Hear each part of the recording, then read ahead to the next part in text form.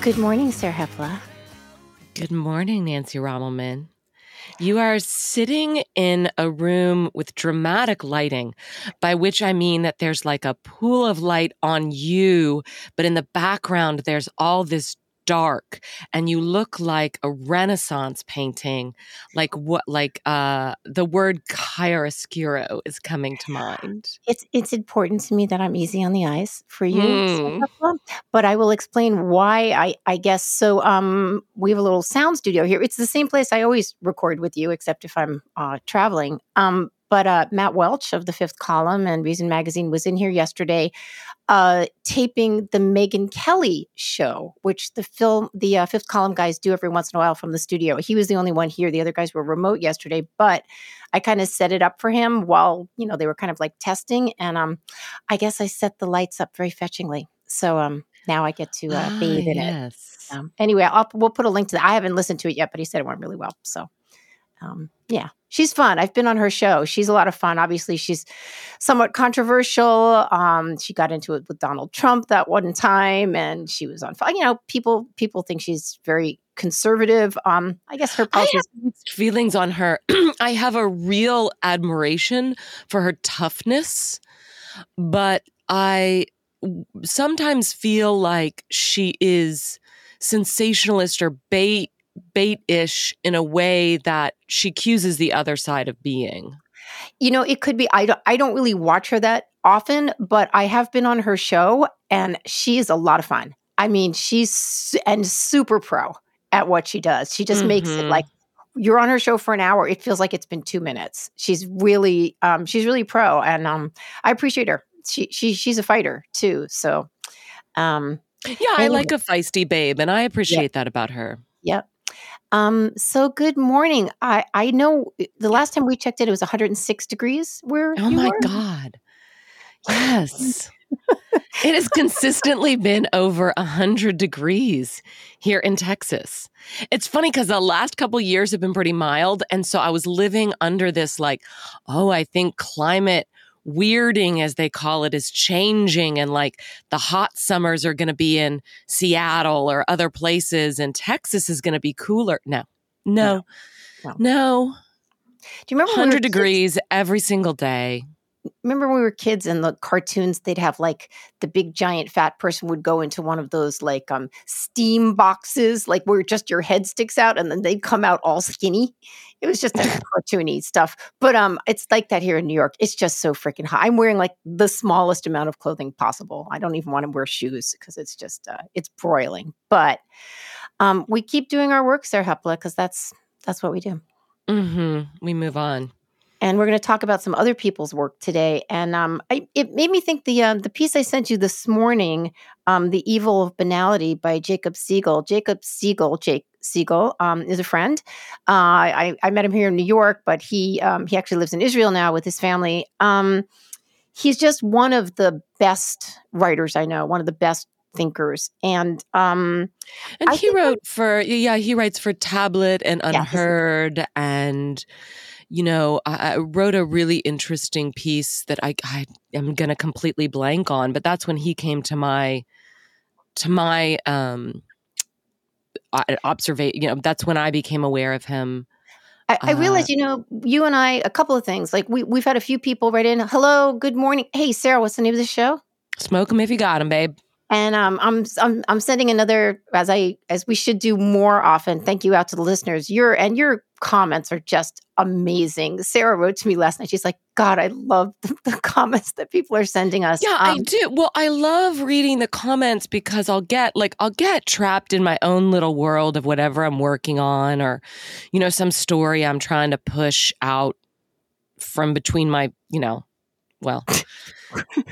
just push out from my fingers is what I should say. Let's just recast that.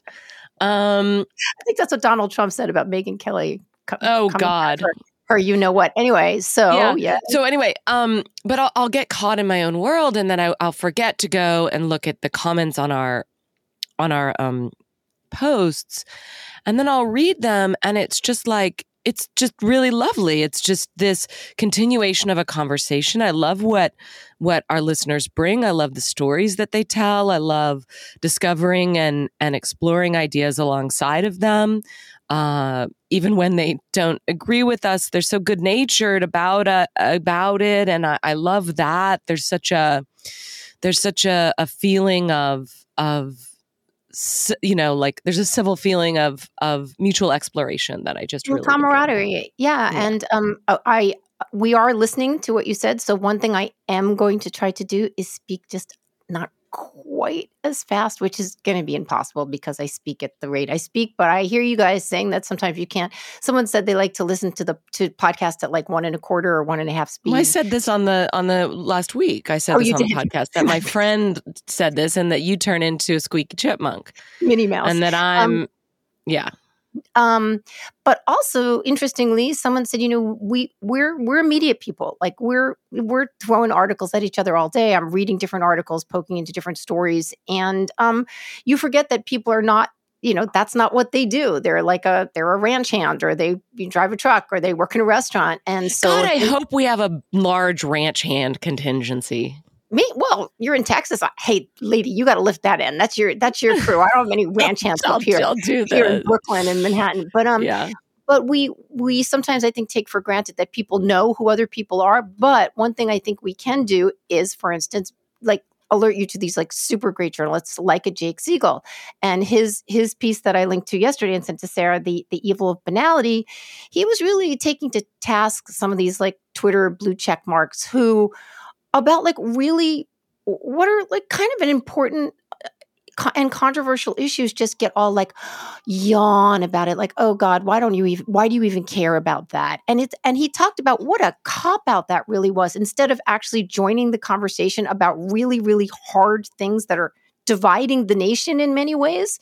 They just kind of yawn, like they're just so above it, and they can't believe like the little people like us would concern ourselves. And the quote that I took out of it, and I kind of I cut it down a bit, but Jake wrote, yawning at gender ideology expressed in phrases like, why do you care what consenting adults do, simply makes no sense when it's applied to the medical interventions performed on children.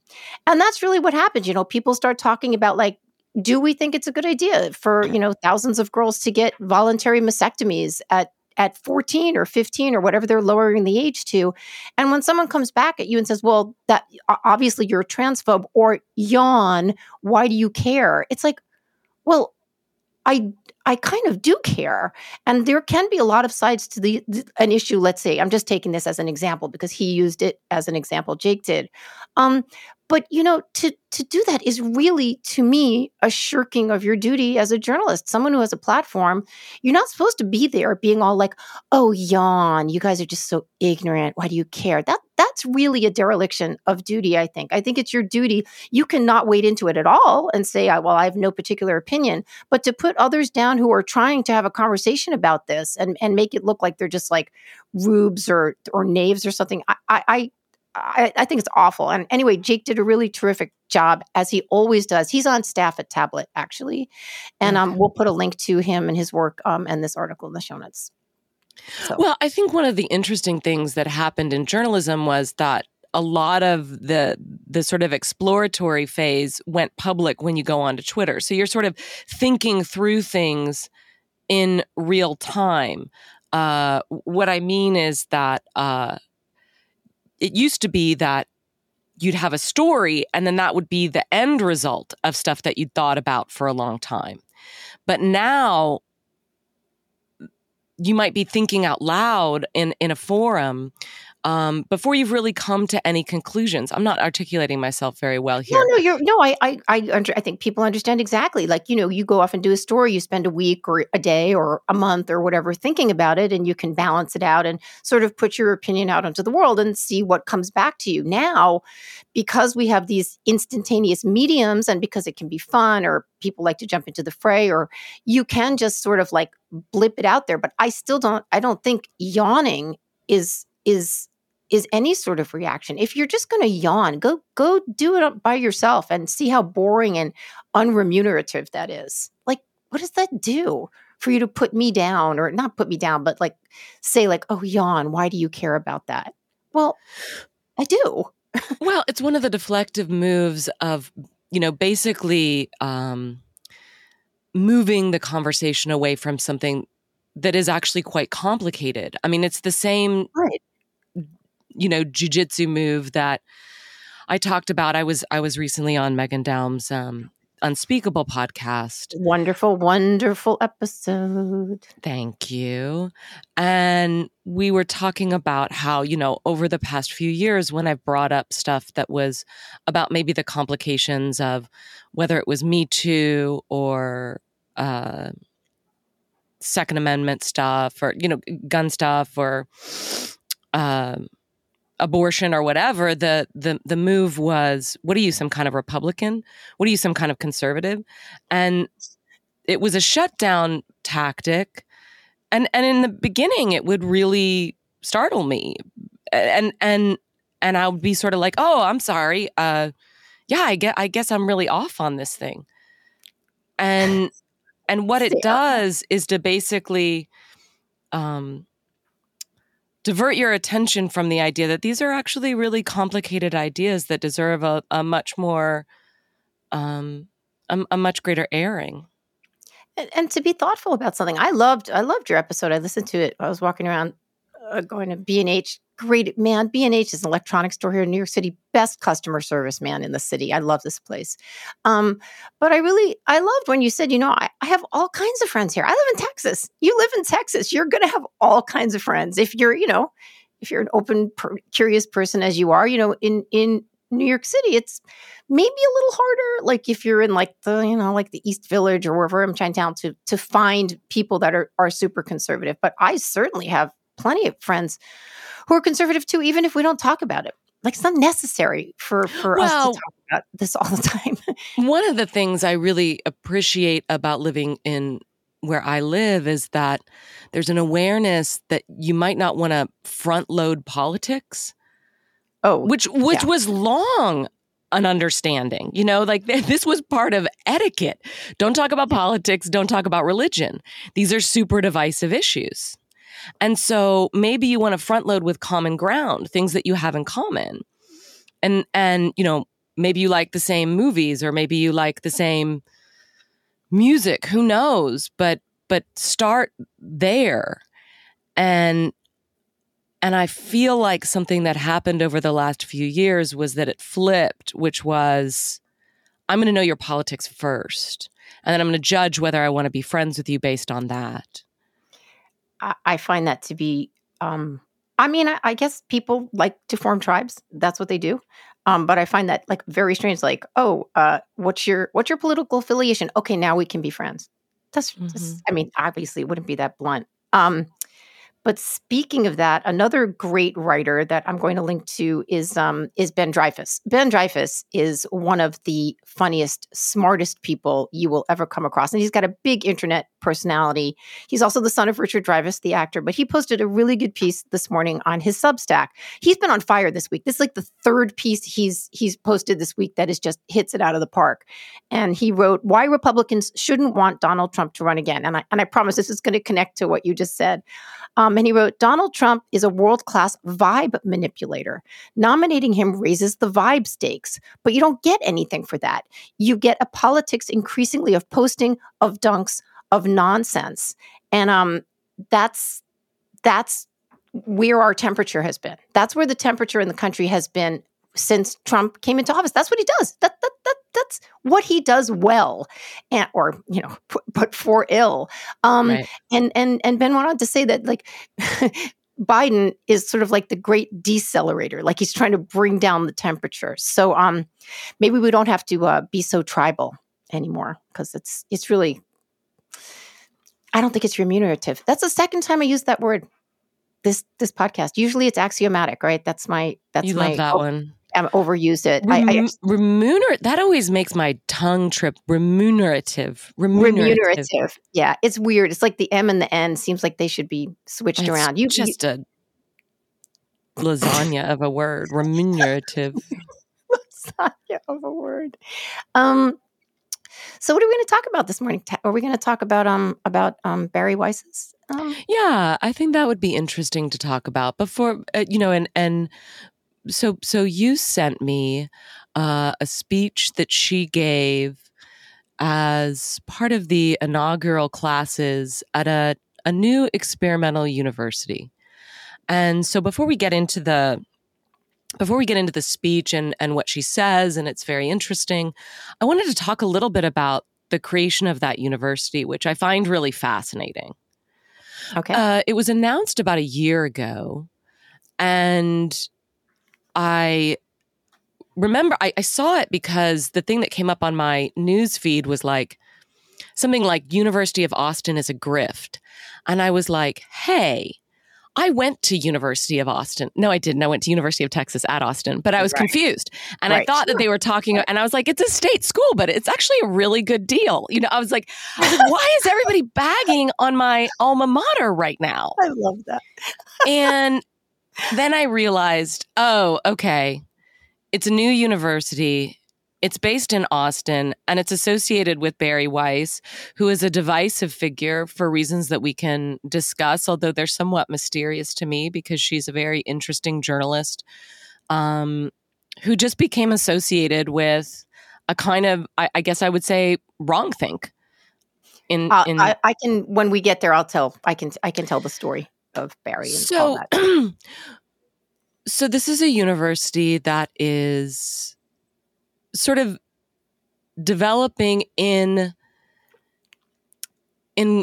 response to the problems of current universities, where there are a lot of problems. And we've talked about some of them before, but they're very expensive. Some of them have been very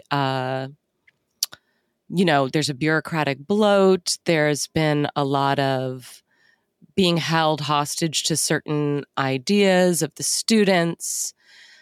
And it's so anyway, this university begins. One of the things I'm confused about, though, is why it's in Austin, what it has to do with Austin, why it's called the University of Austin. These are the only gripes I really have about this place, by the way, is that nobody associated with it, to my knowledge, has any relationship to the city of Austin, but it's called University of Austin. It's now being called UATX. Yeah, well, that's I guess it's abbreviation like UVA or something like that. I can't answer the Austin question. I can agree with you and give a little more sunshine or sunlight on how it happened. So not only, many people feel that some of our more elite universities, especially that have influence, obviously, and lots of money, have become somewhat captured by ideologies that are maybe not as open to free expression and free thought as we want them to be, or as they were founded to be.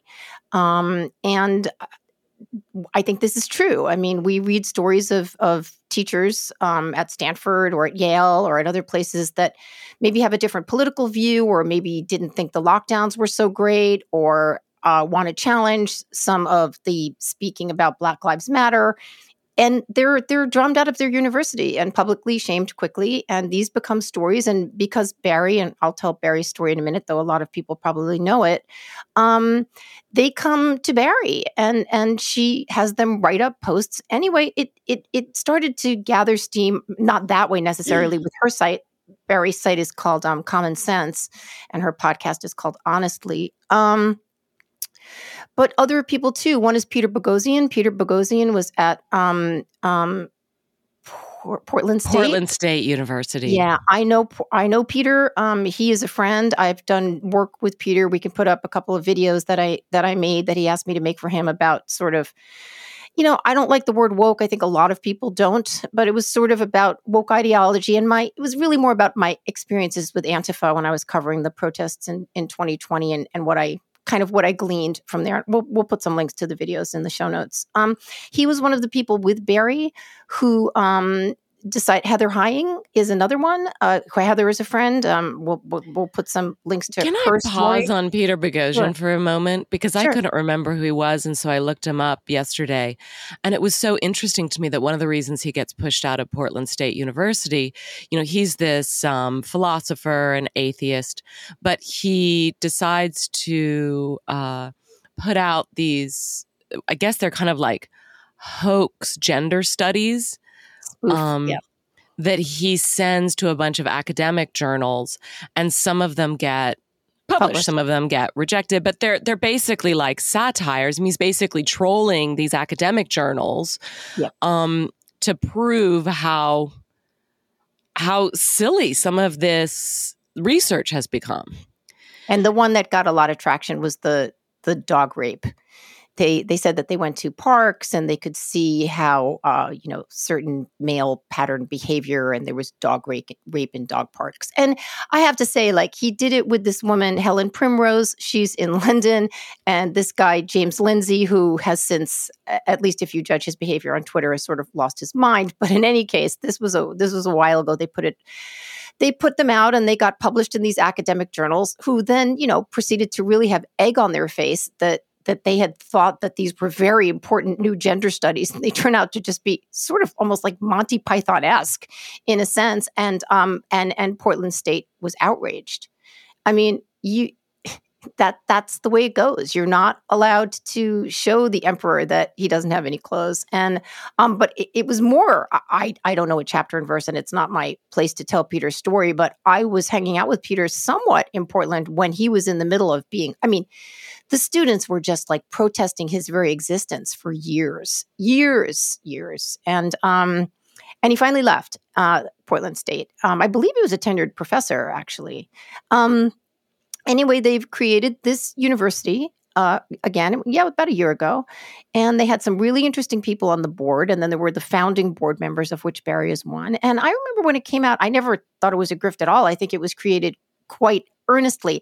I will admit, think it was a little bit of a poke in the eye to, these other institutions who had, become so captured by woke ideology. And I'd had no idea whether it was going to actuate, whether it was going to grow. Well, and because also their first courses that they were offering were more, and I don't know what their course load is now. I have not gone on and looked. But it was more like leadership kind of classes. It wasn't didn't look like traditional university. Well, that was then. And in Barry's speech to the incoming class, which took place in Dallas, didn't it? Isn't that right? Yes. I don't know why. The inaugural classes for this took place at the old Parkland Hospital in Dallas, which is fascinating to me. That the Parkland is the old hospital that, it became famous because it's where JFK died. Oh, and so there's a new Parkland Hospital that's been built in a different part of town. But I drive by this. It's kind of like this beautiful building. It's this old Greek revival architecture. And I drive by there quite a bit. And I'm like, what do they do here? What's happening here? And I was told they're like offices. It just always seemed like a completely underused property. I guess one of my questions was like, why don't you start your university here instead of Austin, which is is so overpopulated and will be very difficult to find a campus, but whatever. I get it. Austin has like an incredibly cool vibe right now. I really support the development of this university. I have no idea where it's going, but I think it's fascinating. I have heard over the last several years from young people, but particularly men, that were saying, college just doesn't work. It doesn't serve me. One of the interesting things I looked into last week, because we were doing that thing on TikTok influencers and people skipping college, was, well, what is the college enrollment? And, college enrollment has been down something like 3 million over the last decade, and it was down 1 million during the pandemic. And this is particularly true among men. I mean, men have disproportionately stopped going to college, which is something that we've known I don't think it's something that you hear a lot about, but the percentage has been something like 60-40 for at least like 5 or 6 years. And that gap is just getting larger and larger. Right. And this was something that I really noticed. So in 2015, 2016, when I was going and lecturing at colleges, one of the things I noticed that I found so surprising was that when I would go into a college classroom, all the women would be sitting in the front and they would be asking questions and they would be super engaged. And all the men were sitting in the back, often like they'd had like hoodies over their heads so they could like listen to their AirPods. They're like clearly not listening. And see, this was a flip-flop of what I had seen in my college years. Because in my college years, men were really the argumentative ones. And I, as a woman that had a little bit of trouble, I guess in the classic sense, you would say like finding my voice or being difficult. Like I would never talk. And the discussions were dominated by guys. And I just, and everywhere I went, I was seeing this like retraction of men. And I really wasn't sure what was happening. And I don't know that I have the exact answer for that. But one of the things I have heard, one of the theories I've heard was that debate became a little fraught. The idea of saying the wrong thing was risky. And so they kind of stopped engaging. Oh, well, and kind of slunk, once you started, and also that somewhere along the way, being really good at school got coded as a female behavior, which I think is just completely tragic. Oh, that is. Like, then what's the point of going? Like, what's the point of going to school if you're not going to try to do well? I mean, personally, I shouldn't have gone to college when I did. I was an idiot. Like, there's no point. But they do. We go at 18. And I think you're absolutely right. And I think Barry touched on this in her thing. It's like we are at a point now where, just like a lot of things, if college is going to carry on, it has to remake itself. It has to remake itself for something that people want to be at, where they do feel like they're allowed to explore ideas, which has been a problem. Now, of course, it's been a problem in the ways we hear about that it's a problem. I'm sure there are many schools where freedom of speech is still prized, where you don't have to worry that you're going to say the wrong thing and you're going to be kicked out. But it is the case in elite universities where you're paying like, $80,000 a year. That is the case. I'll give a small example. My nephew went to Hampshire, which is very, very, very liberal college, and he said he didn't. He's in his late 20s now. He's like he just stopped speaking in class because he would just get railed on by the girls for any like opinion that he had. Well, Hampshire, if I'm not mistaken, I'll look this up. A couple of years ago, their incoming class was 9 students. Okay, 9. Because people, how is that even possible? Well, exactly. It's like, it's possible because people like these schools are, in the tens of thousands of dollars. Often, if it's a liberal arts school, you've got rich kids going, and maybe their parents are paying for it. I mean, that happens a lot. And I mean, I wouldn't send my kid to a school that was $80,000 a year, and she knew that her ideas were not going to be allowed to be explored because you're going to learn what we're going to teach you, and if you step out of this line, you're going to be publicly shamed or something.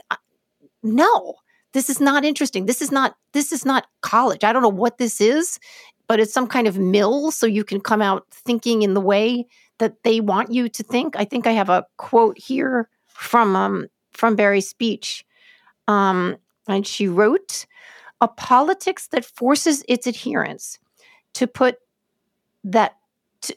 Oh, no. Sorry, wrong. I'm going to get to that later. Well, I'll read it anyway now because we're going to get there. "A politics that forces its adherents to put their most intimate relationships to a litmus test is a politics of totalitarianism." And what she was talking about there is, for instance, her wife, Nellie Bowles, who is a good journalist for the New York Times, she's not there anymore, regularly gets letters saying, you need to denounce your wife. You need to denounce your wife so you can prove that you've like got the bona fides so we can like support you as a person and as an intellectual. It's like it's so foul. But well, let's get back to University of Austin for a second. So they came around. Who knew what was going to happen? There was, of course, as when things start, there's always a little controversy. A couple people left, a couple people joined. Well, they have raised, may I quote this? They have raised more than $100 million since last year. That's a lot of money. That's a lot of money. And the other statistic Yeah. that is so fascinating. They got more than 3,500 inquiries from professors at other universities. In the first week. Yeah, because guess what? You professors, even if it's happening at Princeton and you're at school in, you know, some small town in Illinois, you notice it, right? Okay, it's sort of like if something happens to Brad Pitt, every actor in the country notices it, right? If you know that at Princeton, the professor that, you know, wanted to talk about X and was drummed out of school for talking about X, you register this. You don't want that to happen to you. So where do you go? Where do you go? You go to a place where they are committed to free inquiry, whatever that is. And that's what Barry was talking about. It's a very moving speech. I both read the speech, which came in an email because I'm part of the whole Common Sense Honestly world. When I also listened to it, it was different. It was interesting. It was not exactly the same speech. I noticed that. Yes. Yeah. Before we get to the speech, I wanted to say something about when it debuted in 2021, which is that it got really dragged on Twitter. A lot of people, speaking of dunking, there was a lot of dunking on this university, which had potentially been announced before certain things were lined up in a row. I think Steven Pinker had to kind of come out and say, you know, I'm actually not on the board. And, you know, somebody else did the same thing. So there was a little bit of like, yeah. But this is one of those situations where it is so easy to own somebody that's trying something new and who's doing it in public, in real time, and trying to figure it out. You know, I have a line in my book that in Blackout that I think about a lot, which is like, it's so much easier to kick over sandcastles than to build your own. Oh, darling. Yeah. It's just, and Twitter is just like the land of kicking over sandcastles, you know? Like, this is bullshit. This is stupid. You don't know what you're doing. Yawn. Yawn. Yeah. Yawn. Also, yeah, I probably have written and said 20 times about the activists, the more violent activists in Portland. It's like, it's super easy to break stuff. How about building something, kids? Like, show me what you have built. And one of the things, if we wind up talking about Mina's World, the cafe in Philadelphia, you know, people that are really good at breaking things, they break things. They don't like this. I don't want you to own this store. I don't want you to have this idea. I don't want you to just say this thing about this person. I'm going to destroy you. It's like, okay, now you're standing in the ashes. What you going to do, kids? Like, show me what you know how to build. And they kind of expect that, like, the whole world is going to rally behind them. Like, yay, look at you. We're so proud of you for breaking shit down. They're like, yeah, now help me build stuff. And it's like, no, actually, that's the part you need to figure out. Like, you need to figure out how to build stuff. Also, building is so fun and it's so hard and it's so joyous and you meet so many crazy people because people bring these ideas and it really is, it's a blossoming. And that is what Barry is doing out of hardship. Okay. And to just put that down is so weak, man. Like, you don't have to like it. That's fine. But just go build something as opposed to like spending your time yawning or breaking it down publicly. That's really a waste of your time and mine if I'm paying attention to you.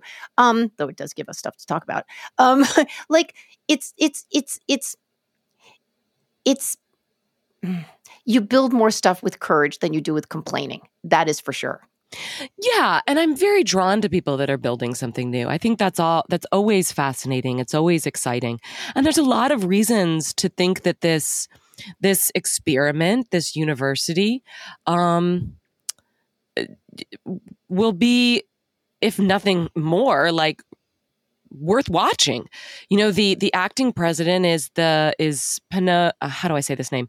Pano Canelos, who is the former president of St. John's College. And St. John's College is fascinating to me. You know, that's the college where they read the great books. Are you familiar with that?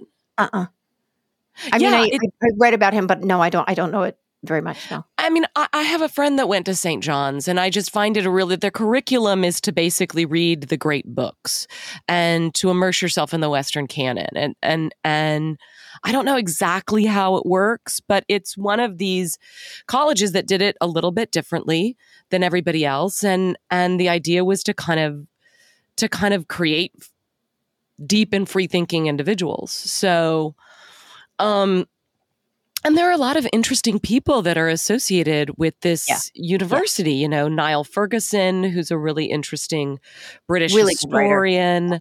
Ayaan Hirsi Ali, who's a very controversial figure, but you know, I think she's a Somali immigrant who's been, you know, in the aughts, she was really championed. And then I think she began to be seen as an Islamophobe because she was speaking out against some of the fundamentalism of Islam.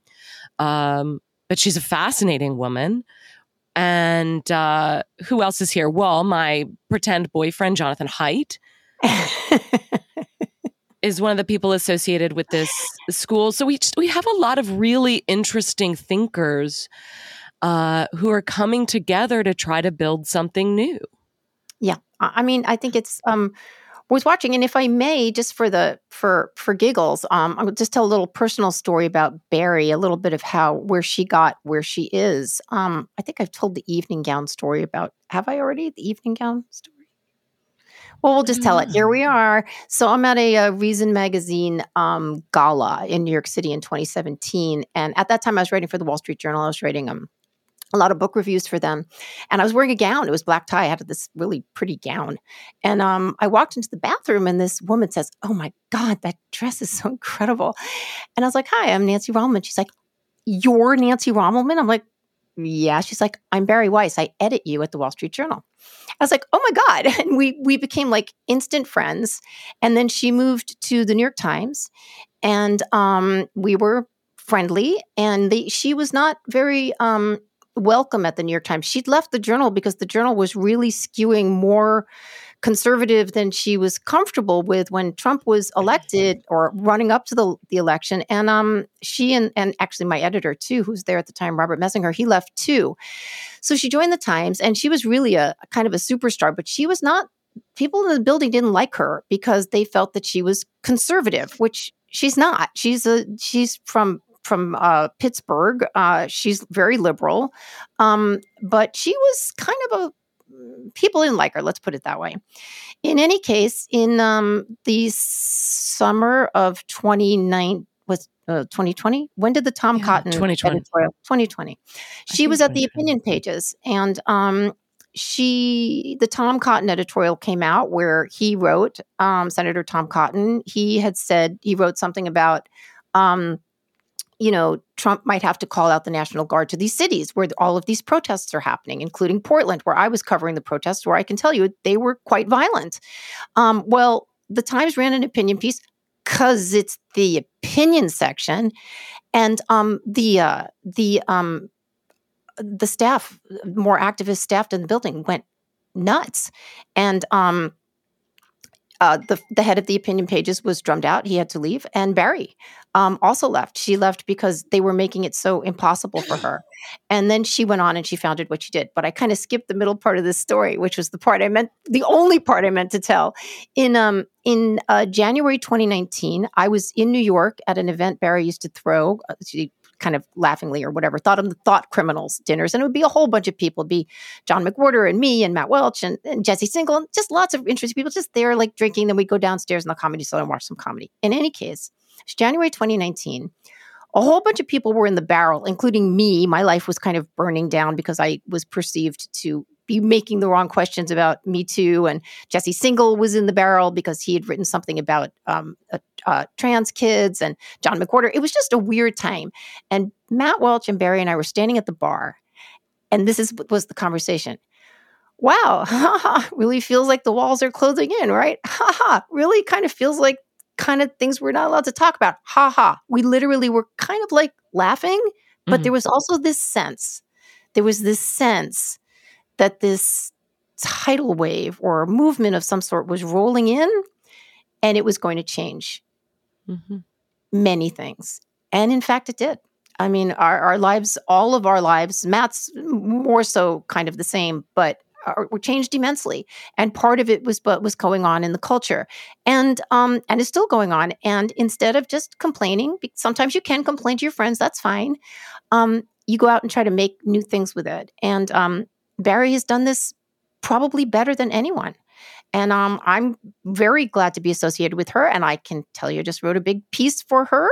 It'll be coming out, I don't know, later this week or next week. Obviously, we'll link it when it comes out. And she's surrounding herself with lots of interest. Heterodox is a world nobody really knows. It's like heterodox. Is that like a sexual orientation? But basically, she is surrounding herself with people that think in many different ways. And that's what I want to hear from. Right. I don't want to hear from everybody that thinks like me. And obviously, our listeners don't either. I mean, I wouldn't think so. Anyway, I'm a fan. I'm a Barry stan, and we will link the speech. And what else do you have to say about it, Sarah?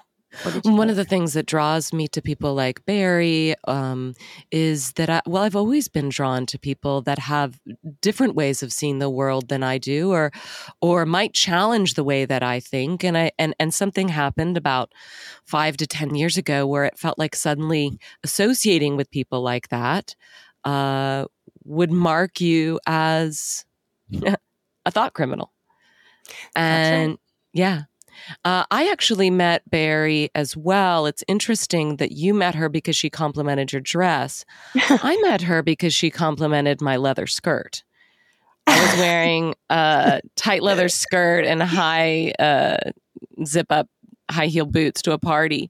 And she came up to me and was like, "Girl, you're rocking that." And I was like, "Oh, thanks. Who are you?" And then she said she was Barry Weiss. And it was like, oh my God, Barry Weiss is like a nice person. He's so sweet. Because I had only known her through the trollish monster that was her persona that people were talking about on social media. And I was so struck by the sweetness and openness of this person who had been cast in my imagination as something so different. She's a love bug. She's a total love bug, and just such like a Jewish mother. Like, she'll feed you, she'll hug you. And that's why it's so, I mean, it's so absurd, the things that are slung at her. But, you know, people, I don't know anyone. I mean, certainly not anyone in my personal life, but even maybe anyone in media that has had to withstand the hatred. Or whether they really hate her or not, or they're just enjoying diddling themselves over the possibility that they hate Barry. Or it says a lot more about the people doing it than it does about her, because she is not the person, exactly like you said, like, wow, I heard all these horrible things. She's not. She's loving, and she's generous, and she's extremely smart, and she's got a lot of balls, man, because she's just gone out and done it, and people believe in it, and they should, and I believe in it too. So go, Barry. So this is a speech that she gave early in June at this inaugural class, and it's inspiring for a lot of reasons. And I'd love to hear some of the things that you took away from it. One of the things that struck me early on in it is her kind of clear declaration that, look, what's become obvious to anyone is that we're living through a kind of revolution. It's not a physical one. And she goes on to quote her friend saying that it's not being fought within the physical limits of a battlefield. It's instead happening all around us and directly to us. It is redefining our culture, our media, and giving new shape to our public and private institutions. It's remaking the nation before our eyes. It's a revolution of culture and ideas. And she later calls it a soft cultural revolution. And she calls it the biggest untold story in America one right now.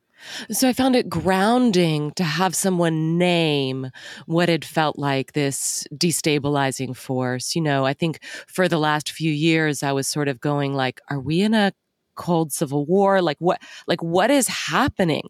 I just feel this constriction. Like you say, like a couple years ago, there was this sense of like, there's a wave coming and I don't know what it is. And I think that one of the reasons why I've been drawn to things like, I know I've talked about watching, for instance, like 1883, which is a story about the Oregon Trail, Yellowstone, which is, I think, is a lesser show, but also very fascinating. But I've been drawn to these stories of pioneering days is because they're also living through revolutions, that they are in the process of leaving everything they've known and going to a new world. And the arduousness of the journey, the confusion of the journey, that's something that has called to me at a time when I feel like our landscape is changing. The world is changing. It's not a physical, we're not physically trudging the Oregon Trail, but there is a technological revolution. There is an ideological revolution that's happening around us. And the old ways, the old modes, the old ideas of thinking are not there. What does that mean for us? And this is one of the other reasons why it is so disingenuous to have that sort of like yawn. Well, what is there to say about this? It's because like that is the least relevant thing to say about this moment, because it's electric and fascinating and convulsive and racked with uncertainty. No one knows where we're going with any of this. So anyway, that's sort of the opening of this piece that leads us into some ideas about what to do as we, trudge the weary path across this new landscape. What were some of the things that struck you about this piece? I mean, Camille Foster of the Fifth Column and various other things, he said, free think. His catchphrase is, be brave, call bullshit. And basically that kind of, you could distill a lot of what Barry wrote down to that. And people are not brave. And I completely understand why they're not. They are, it manifold reasons, right? It's because they are true believers, or because they're afraid that if they say the wrong thing, they're going to get destroyed, or because they don't know what to think, or because they're lazy, or they feel like whatever it is. Let's also say that throughout human history, brave has not been the default position of human beings. Well, it never will be. It never will be. Yeah. And that's no, the default position is, acquiescence, going along with it, keeping your head down, whatever, letting history happen to you. My dear late father, he once said to me, never volunteer. And I was like, I'm always the first one to volunteer. It's like, I can't, I don't know how to stay out of things. If it's something that's calling to me, I just, we've talked about this before. There is no doubt that it's harder for me to be quiet than it is to speak up. I have no problem speaking up. Of course, it gets me in trouble sometimes, but I'm sorry, that's the way it is. But one thing that really struck me is I think we are in this new landscape. We're being told by a lot of the major institutions, a lot of the major media sites to shut up and comply. And that's totalitarianism. Okay. And I can't live that way. And even if it's just intellectual totalitarianism, and that's what, she was very, very strongly railing against, but also with a very how-to. She had like 10 points at the end. She's like, here are the things. But when you're also saying, she basically was talking to these young people and saying, you are and can, or you can be, and you are the new founders. Like, remember the people that founded this country were like under 35 years old, all right? And new ideas do happen and new revolutions do happen. And of course you don't see it exactly. Of course you don't. It's the water we're swimming in. The fish doesn't see the water, right? But you can carve new paths. You just have to do it. You have to try. You have to make mistakes. And you have to she's helping to give them an incubator to do what they already want to do. And that's what impressed me. Again, when they first launched this, I thought, are they really going to do it? Or is it more just like, we're not going to take it anymore? No, they're really doing it. And you know what? I'm going to wager that it's going to not only maybe give other people that might have these ideas to create new things, but maybe the existing institutions are like, oh, wow, 3,500 applications from teachers in 1 week. What are we not seeing here? What are we not doing at our university that we're getting 3,500 applications in a week? What can we maybe we need to open up the ideas that we've been closing down for the past couple of years? There's been a fashionable cynicism about our country, and for a lot of good reasons, I think. I mean, there's a lot of things that feel incredibly frustrating about it on various sides of the aisle. But one of the things I like about this piece is that it dares to be optimistic about this country, and also to be, gosh, dare I say, patriotic about what its founding principles were. And, you know, she has a line here that the beauty of America was that it insisted that there are whole realms of human life located outside the province of politics, like friendships, art, music, family, and love. And those are the most important parts of life. And anyone that says otherwise is forgetting what it means to be American and really a human being, which I found a very restorative phrase. It absolutely is. Section. I'm going to just pivot for a second. We can come back to Barry if you want, but we had I don't know what it was in reaction to last week, but there was a tweet last week that I sent you from a gal. She was a white woman. I don't know her name. She goes under Hegemami. And she wrote, honestly, if you're a white person who says they're committed to racial justice and you're in good standing with most of your family, I have questions for you. And they are decidedly pointed. Full disclosure, I'm in contact with exactly 3 members of my birth and extended family for this specific reason. Now, what sorts of groups ask you to denounce your family? Cults. And we can think of China. We can think of the Cultural Revolution, right? You're going to denounce your parents. You're going to denounce your family. There is, I guess, an energy to that. But my response to her on Twitter was, if a mandatory part of your mission is separating from the people who love you, you are axiomatically in the business of destruction. I suspect nothing of lasting good can rise from the wreckage, that what is built on exclusion and intolerance contains its own poison pills. Mm-hmm. So I am in complete agreement with find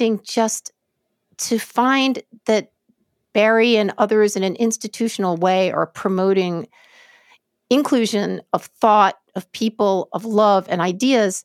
That is the only way any of us grow. And I'm sorry, the other way it's nihilistic and also so incredibly heartbreakingly sad that the people that love you, you've excommunicated them. You've excised them from your life because they are not believing whatever ideology, whether it's racial or religious or whatever, because of course it's going to change. Right now, it's this particular ideology they're pushing, but this person 10 years from now or 10 years previously, it would have been another one. It will impoverish her soul. And to think that you're going to build a better world by getting rid of the people you love, this makes no mathematical or human sense whatsoever.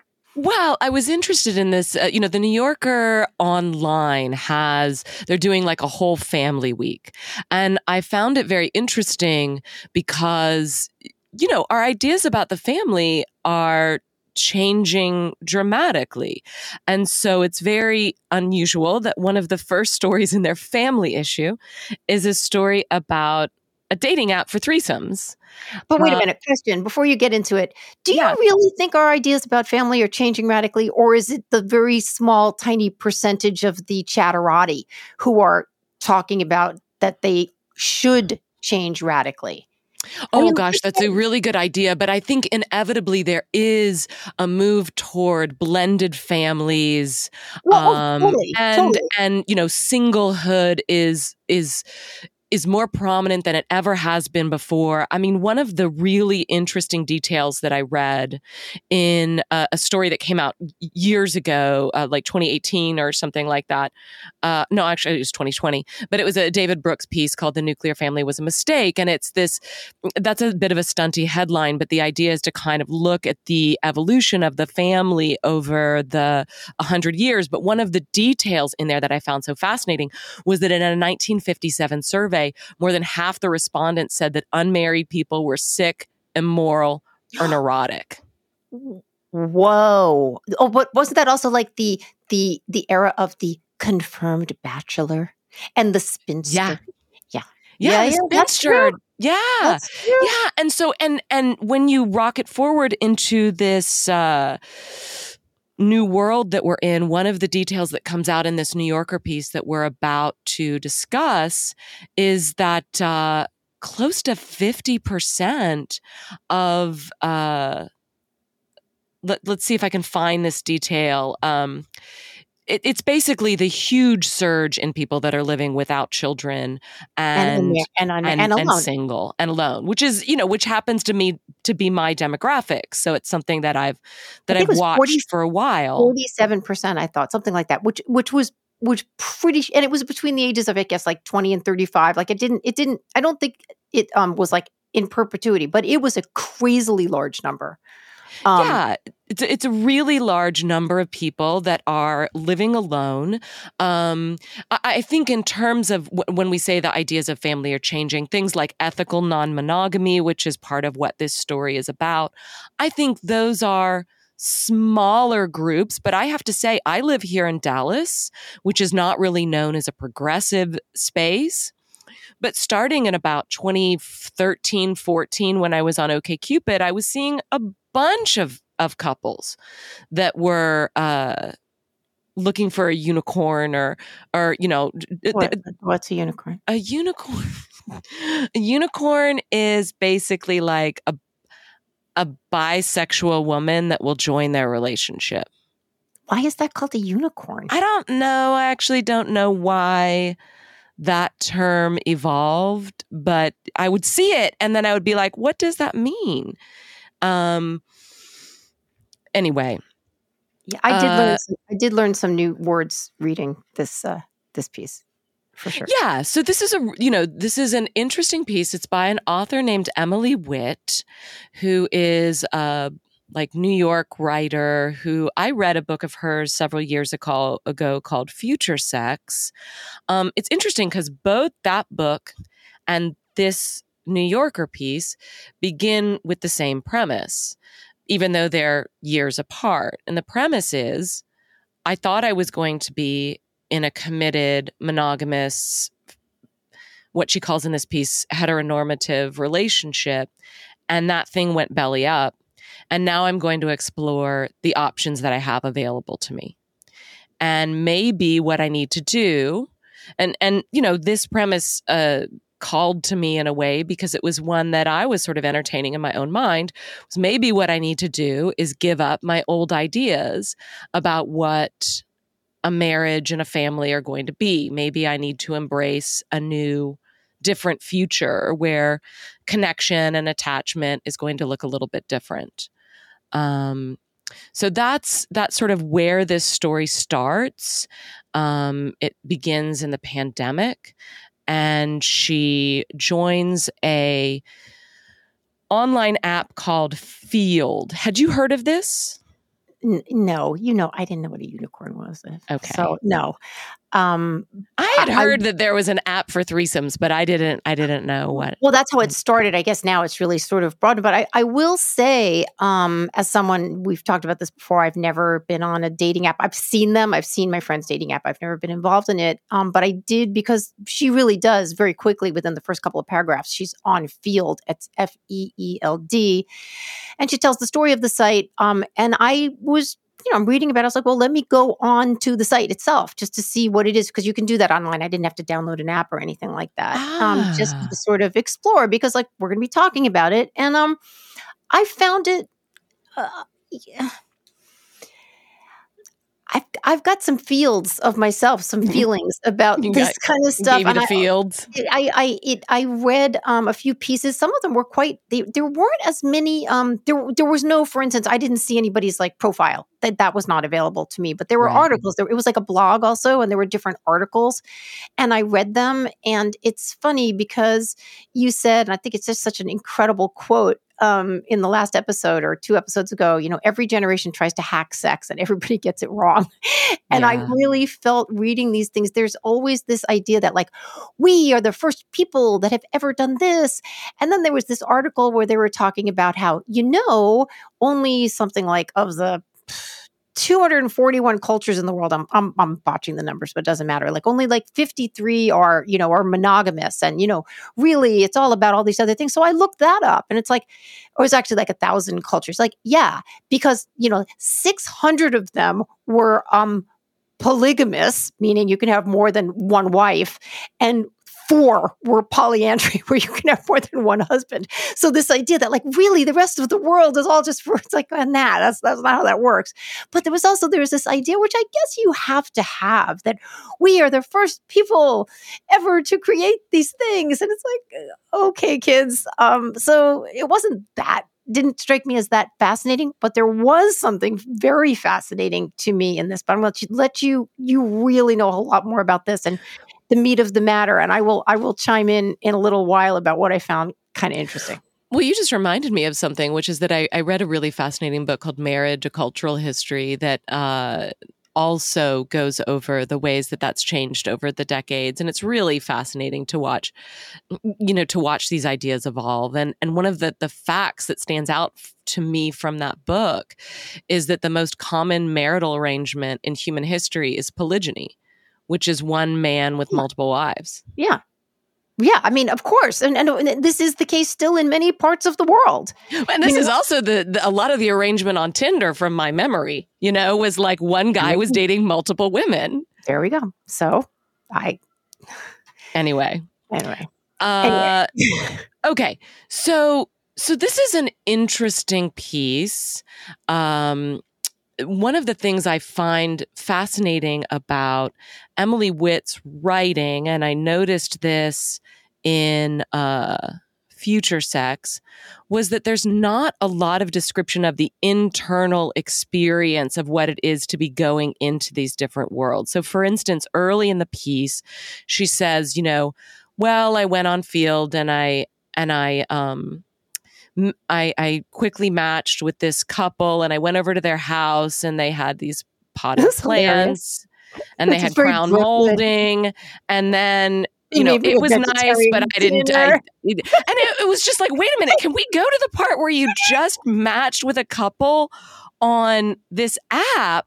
And you're now going to go to their house and have sex with them. Like, I don't need her to be, it doesn't need to be lascivious or anything like that. I'm not necessarily looking for a sordid read, but I'm looking for the emotional experience of someone that had been in a committed relationship and is now with a couple that do have a committed relationship. And now she's going to join them. And what does that feel like? And it's sort of like, no, we're not going to get that in this piece. Well, but Sarah, to me, and the whole thing about Field, or at least as you go through the article and as people are talking about it, it really isn't about the feelings. It's very, very, very much about engineering your sexual experience. She's very clear about that. She says at one point,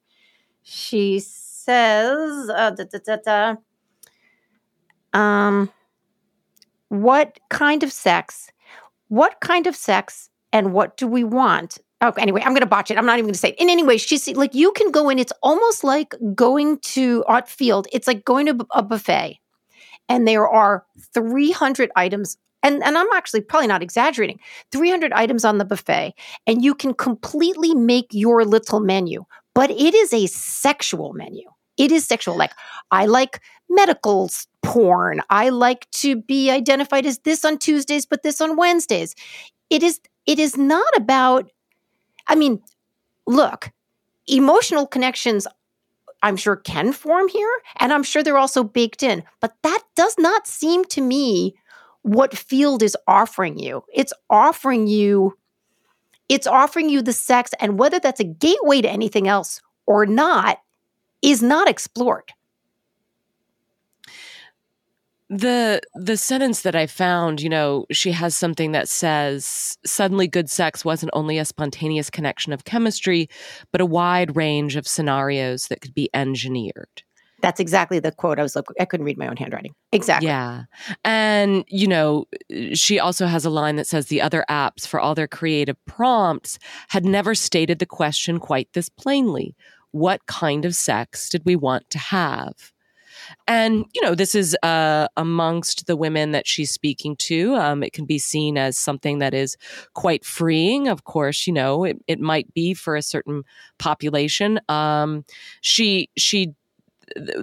in the piece, she gives you a description of things that you might see on the site. So the list might read something like kink, voyeurism, group play, submission, shibari, the Japanese art of rope bondage, butts, friends with benefits, male, female, male, cuddling, eye contact.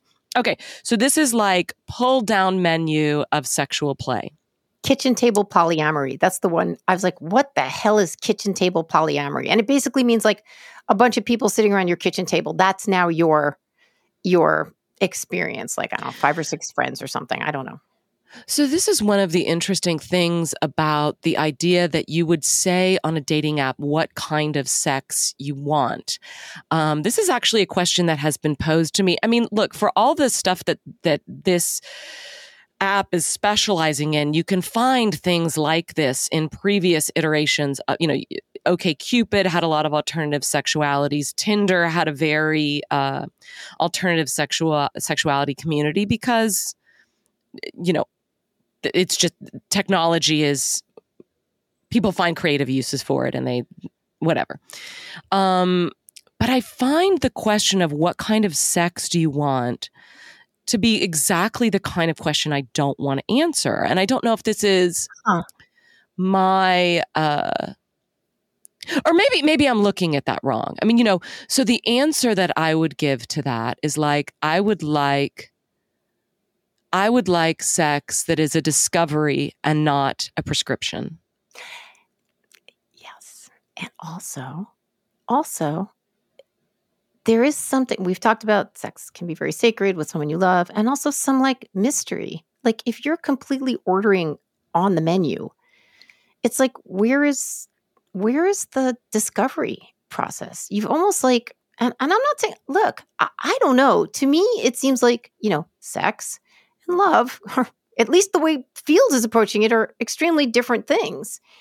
I also think I am of the mind is like, I don't really want to know about anybody's sex life. I'm just not particularly interested. I mean, if someone wants to tell me, that's fine. But I certainly don't want someone interested or looking into mine. And this is very much, it strikes me as sort of it's become like a communal enterprise, right? We're all going to be here. We're all going to talk about it, and we're all going to explain what we want and our needs. It's very, very communal. It's like a communal sort of performative experience amongst thousands of people that you're joining with to have this moment to figure out. And I was like, well, I guess that makes sense. We live in a digital world. You can do that if you want. This is just personally, I'm obviously older than a lot of people that are, I think the average age of the people using this app is like 30. That to me is not what sex is about. Sex is like something I want very, very private.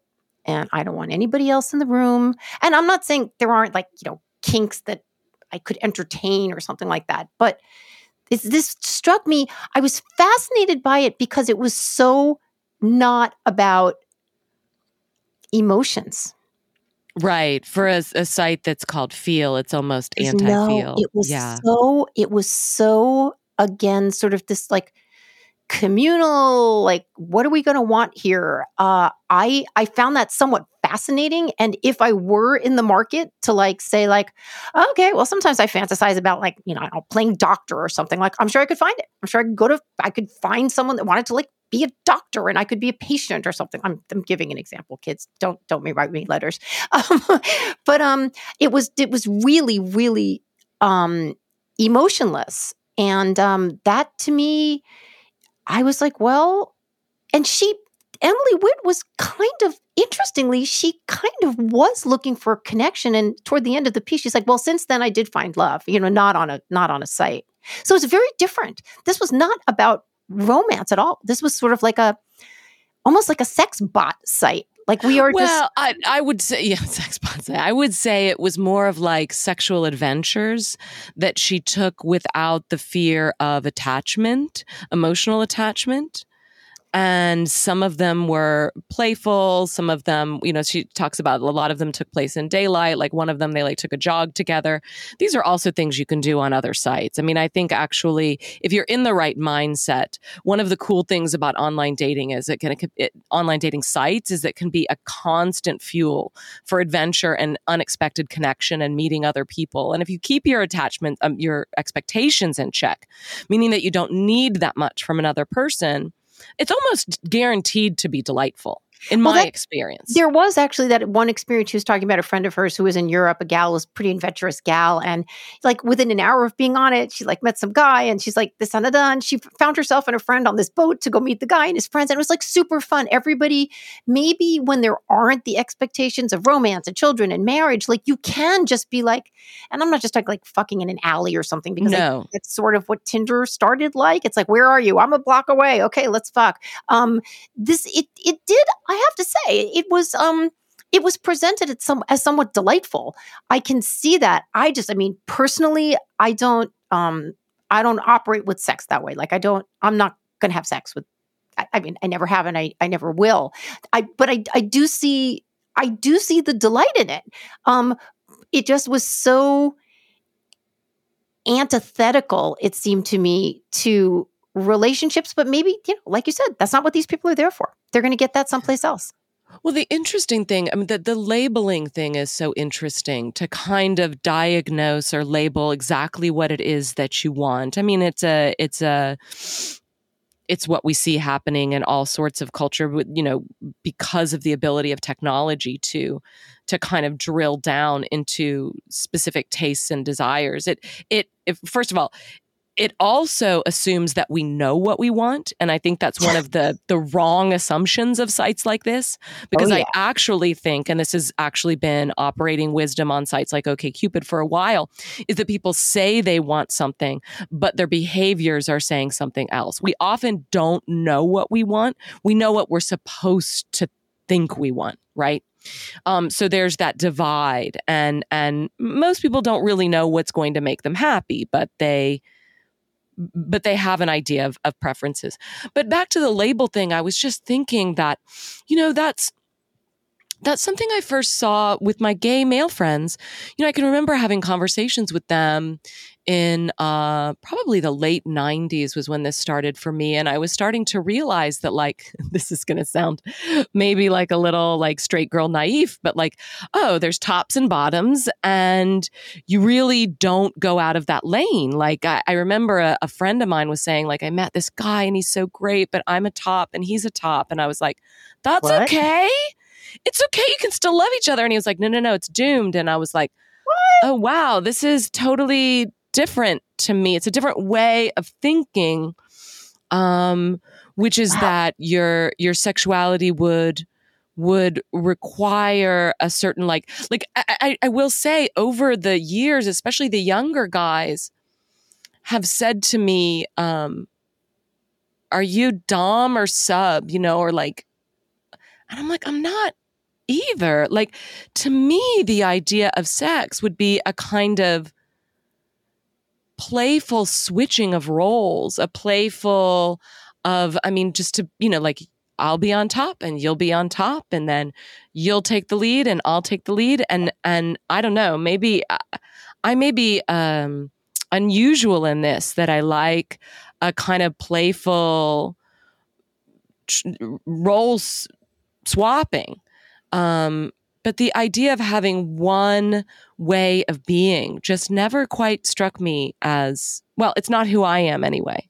Exactly. Me neither. Like maybe it is for some people. Maybe like some people know they like bondage. Like that's what they do. That's what they like, and that's what they're going to do. Okay, that's fine if that's what they want to do. I'm with you, and it's like each person that you've been with, it's different. Like you're both different elements, and then you combine, and it makes something new. I could use my cooking analogies, kids. See, I refrained, but you mix, and then it becomes this new thing. So, and that to me is exciting. And if you're with someone you love, it's pretty regenerative. I once had this guy stop seeing me because he just really wanted to be dominated, and I think I just fell flat on that. Like I just I kind of like I can't do it, like just can't. It's so embarrassing. And here's the thing: is like I think a lot of this stuff we're front loading. We're front loading with people that you don't know and you don't have trust with, where it's like if the trust came first and then I could be playful and do something and try that. And I don't know, maybe I would like it, but it feels like you're asking me to sing a solo song to you in the middle of our date or something by asking me to dominate you. It's so destabilizing. I would find that no. One of my friends said something to me last night that I thought was so profound, and I've been thinking about it. He said, you don't find love, you build love. Well, yeah. Of course. I mean, definitely there are the, the love at first sight thing. I've had that happen. So I know that exists. But then you have to build it. It's not like you're just like under a spell and you just exist in it. It's like, yeah, you build it. One of the things that I found really interesting about this was the statistics about what they call the digisexuals. That was the one that was people that only are experiencing, are wanting to have like basically virtual sex. And so there's this part where they talk about introducing the fantasy bunker. And it's for people that want to skip the small talk and start sexting. And there's also something called remote trios for people that are wanting a digital threesome. And after these opened, they saw a 50% increase in downloads in the first half of 2020. Are they videos or is it videos? That's a really good question. I don't know the answer to this, but I will tell you that this is something I noticed over the last 5 to 6 years of using dating apps. There was a huge rise in people that just wanted to stay on the apps and sext and have like erotic fantasies that they would develop. And the first time this started happening, it was confusing to me. I was sort of like, why does this person not want to meet? Like I was noticing that people didn't want to meet in real life. And it took me a while to figure it out. And my friends were noticing it too. And I was starting to realize, there's all these people. It could be because they're married. It could be because they're not the person they say they are. And they want to be having a kind of virtual play where they're pretending to be something they're not. It could so I don't think that these are naturally all video. I would imagine there might be a video component of it, but my guess is that these are largely like text-based things of people that just they want to stay online. And I think this is a really smart thing that they introduced. This idea of fantasy bunkers and remote trios. Well, there's also the whole safetyism thing. It's like, well, right. I'm safe. Like I'm not going to get an STD. I'm not going to get I can leave anytime I want. I'm not putting myself maybe in some sort of weird jeopardy or uncomfortable situation. I can just click it off. And of course we had the pandemic, so when, that was harder for people to meet, though certainly, of course, they were. I can see the appeal of that. I can see the appeal of like, as I jokingly, having sexy talk with somebody. That's kind of like fun, right? It involves your brain. I mean, what is it? So there's some saying about that, like the sexiest part of of a person's body is between their two ears because Oh they're yeah, the most erotic organ is between your ears or something yeah. like that. Yeah. Yeah. Yeah. Because No, you're it's creating it. true. You're creating it. And that's, we want to work hard. This is the thing. People don't want to be lazy. They don't want to just like come and be like completely serviced all the time. Well, I'm sure there are some people that like No. that. But you can create what you want. He or she on the other end of the line is maybe doing the same thing. You guys are building some like really interesting fantasy together, and maybe, it's makes you hot, and maybe you go back and do it the next day. I definitely see the appeal of that. There, no doubt. No doubt. Emily Witt is a good writer. She's a magazine writer. She does a lot of long form pieces, and she covers a lot of ground in a short period of time. And I found this to be a really interesting read. One of the lines that she has towards the end is that for single people, casual sex is not a glib lifestyle choice, but a serious attempt to be happy within a specific reality. I found that very interesting, but I do think there's a lot of this stuff that is going on because we've changed the way we see the nature of relationships. You asked me earlier, I can't remember if it was before our technical meltdown or not, if I really think families have changed, or is that just an idea that gets floated? I mean, we are seeing a change in how people couple. I know that on the apps, there is a reluctance to have commitment. There is an endless sense of availability. There is a lot more what I would call like chronic or long-term singlehood. And, what are you going to do if you're someone like me who wants to have sex in their life, but is having trouble creating the kind of long-term relationship that might be better ground for that? And, well, one thing she also says toward the end is she said she wanted to stay open to any proposition that might be interesting. And okay, I mean, I can agree with that with like in terms of ideas, right? Any proposition that might be interesting. Yeah. Or like any new color or food, it might be interesting. But I'm not sure in terms of relationships, whether you're like changing what you want, your sexuality, your ideas about sex, blah, blah, blah. It's like, it seems to me then it's like you can have a lot of little possibilities that you could explore, or you could have a few big ones that you explore, and having like the endless choice on the buffet. I don't know how satisfying that is. Again, that's subjective. That's for me, right? I know. This is something I've been dealing with over the last few years because I think I was living in a little bit of a buffet lifestyle. I would not have said I chose that. I would have said it kind of happened to me. But one of the things I noticed is that I would have these beautiful short interactions. They were mostly not intercourse related, but they were playful. I'm a little bit of a makeout slut. And, it's true. I want to bring back the makeout. I want to bring back the I've been trying to bring back the makeout for a long time. It is underrated. I will People tell you, don't talk about it. I am right with you. I am a big supporter of the makeout. Doorways, parties, basketball games. It's I'm just there. so I'm exciting. I love making out. I love it. You know who else loved making out? Elvis Presley. Oh, well, there we go. But sex, not so much. He did not like sex so much. Somebody called him the king of foreplay. Well, Sarah Hepola, we have bumped up upon my goodness, our time. I think, who knows? We're not really sure how many minutes we're going to get out of this. We had living in an hour.